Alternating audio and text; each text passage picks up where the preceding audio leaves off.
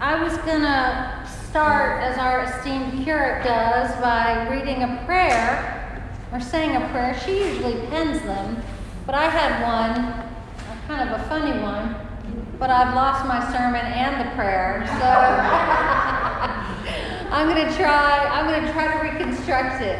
It's a prayer very close to my heart that my mother shared with me many years ago, and it's funny. So it says, God, I've had a good day so far. You've been good to me. I've not grumbled. I've not sinned. I've not been impatient. I've not gotten mad at anybody.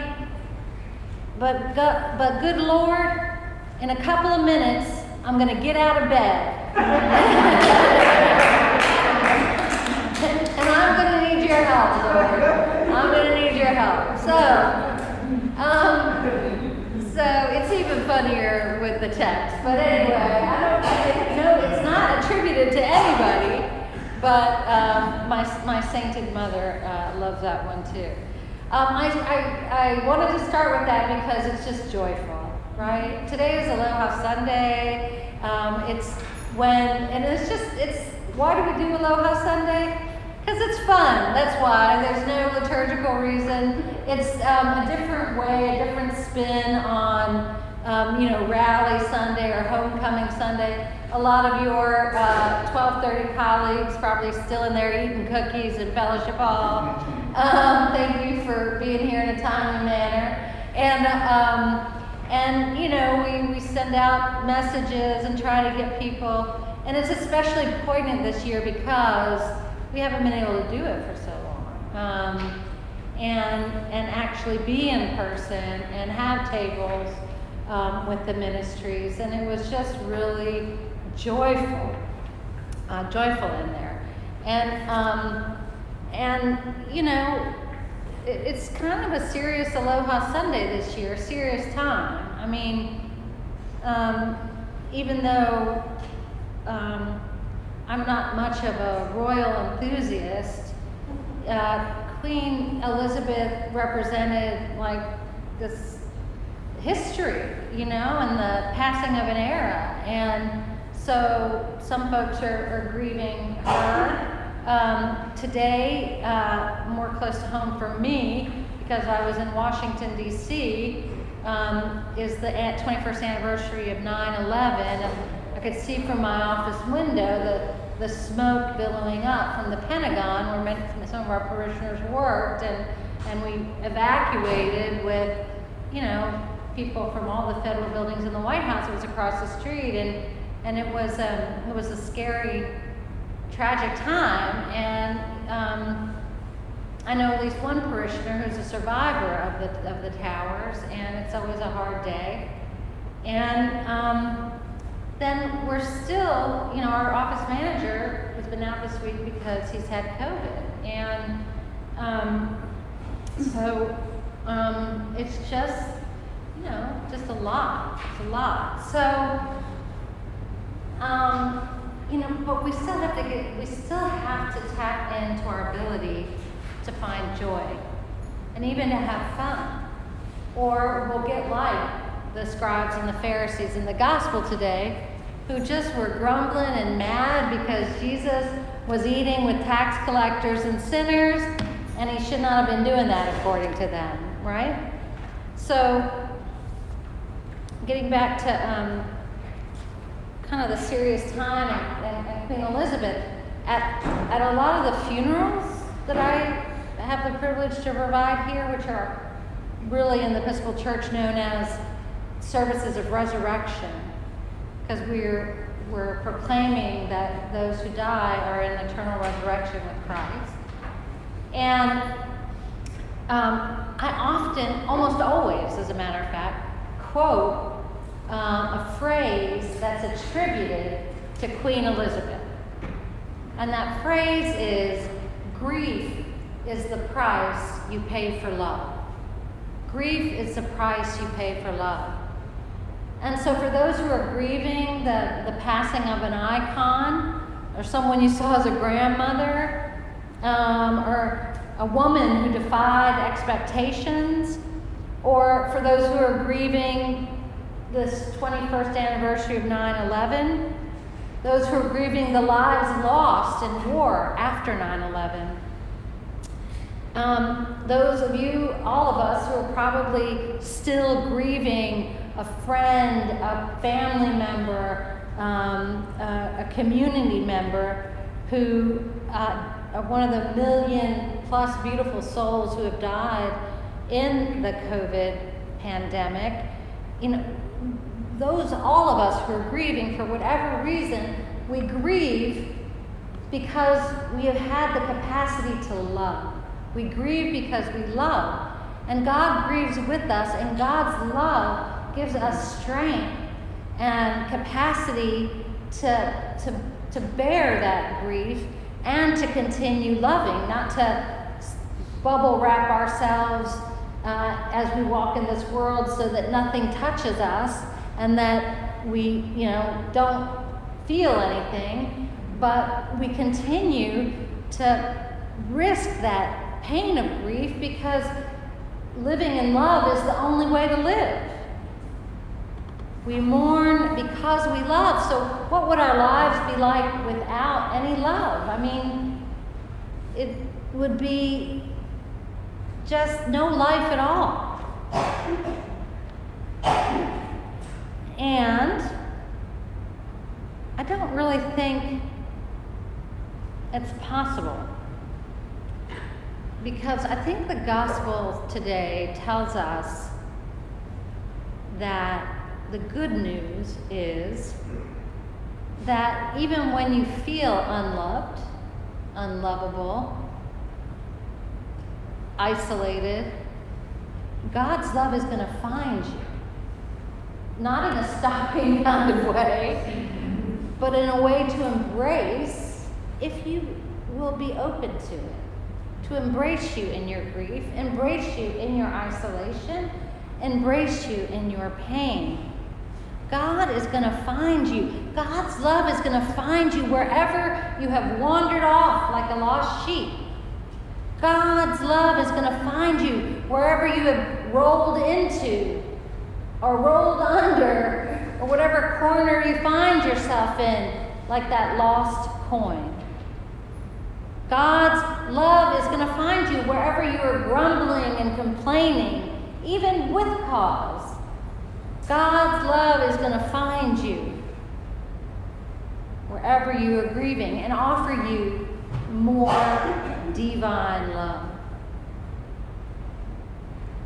Because God's love is infinite, unconditional, eternal. It's not easy. One of the reasons we want to protect ourselves from accepting that love, it's not only to protect ourselves against grief, it's because God does, when we accept God's love, we're motivated to share that love however we can, because we know how important and healing it is.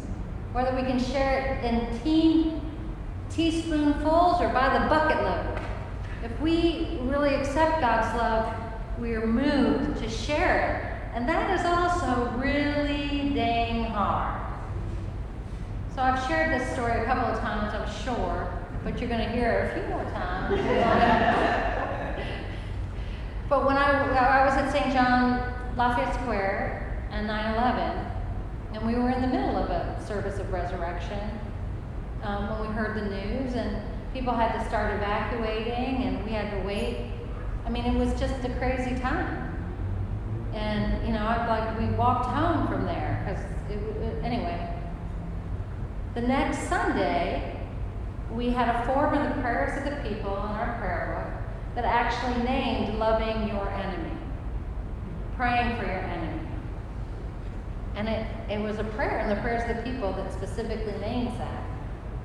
And the woman who was assigned to read the prayers of the people, really fabulous, faithful, wonderful woman, was having a hard time with that. In the face of this tragedy, she was just like, too soon.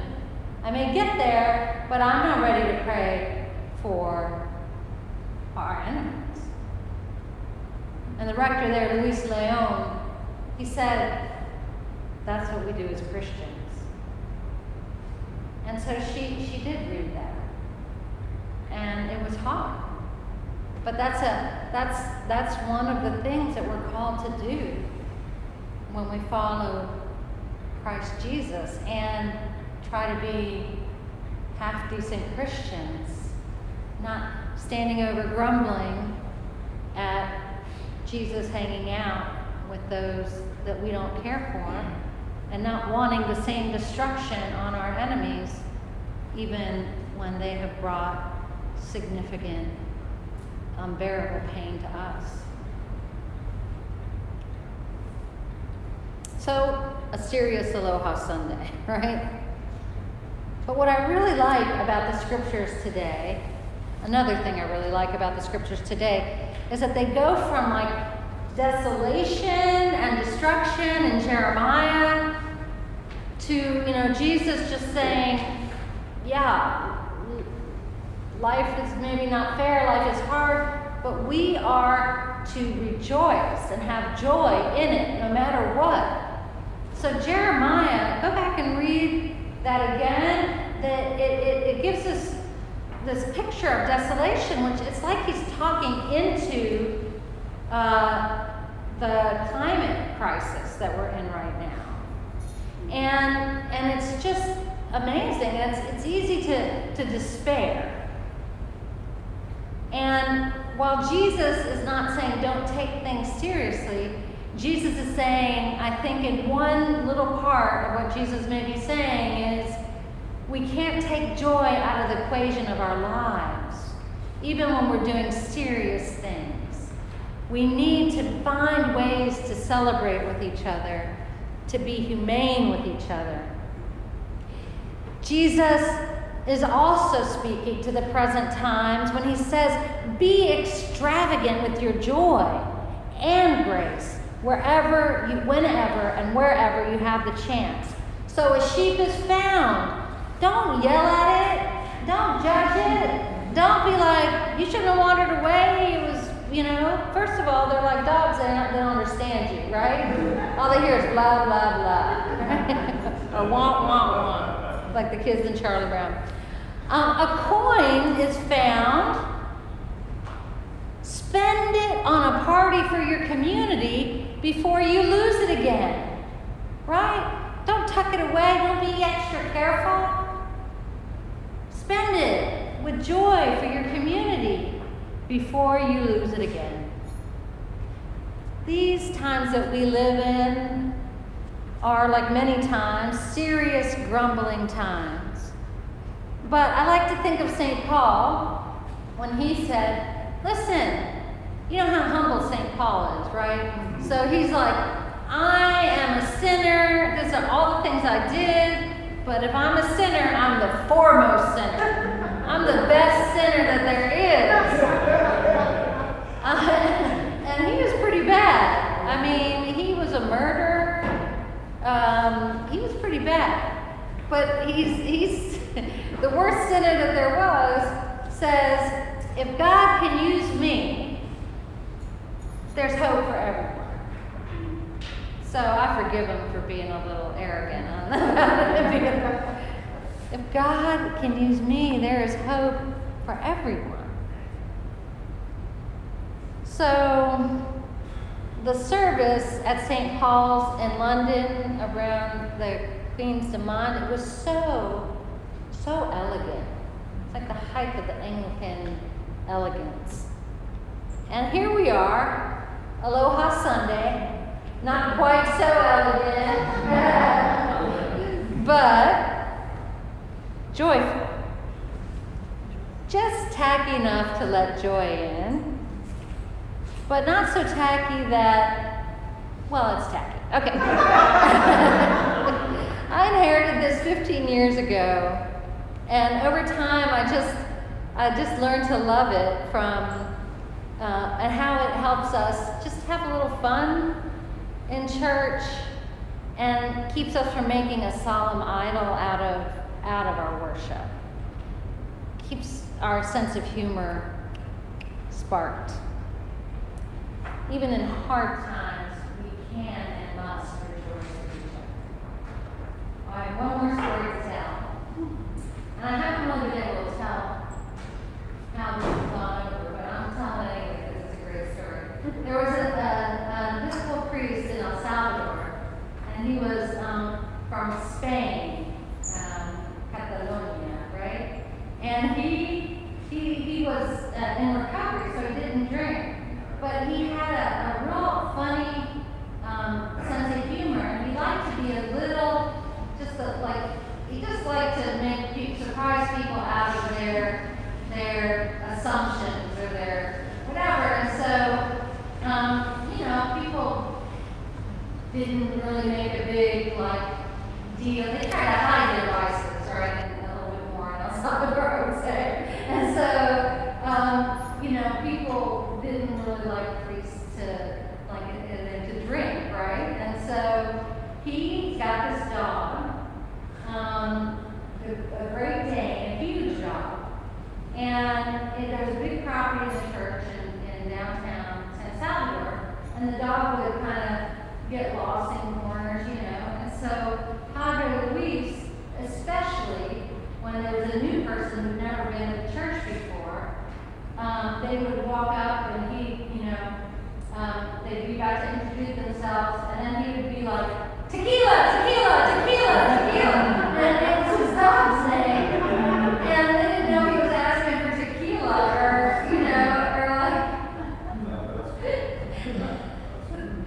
and he just did things like that, and it was hilarious, and people would be a little shocked, but then they realized, then they'd be scared of this huge Great Dane. And, I miss him. He was a good guy, good sense of humor. You have to have a good sense of humor. So, you don't have that. I'm not making that. I'm not saying you have to have a good sense. I'm just saying to have a good sense of humor is such a joyful way to go through this life. And that's part of what Jesus is telling us that we need to.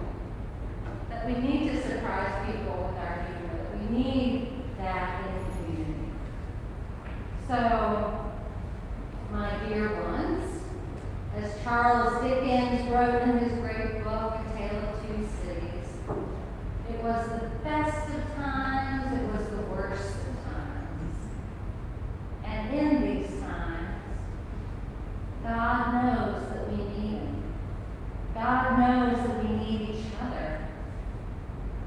So, be ready to be found. Be ready to share that love that God searches you out with others, and enjoy the unfolding salvific celebration of God's own rejoicing at encountering each and every one of us. Amen.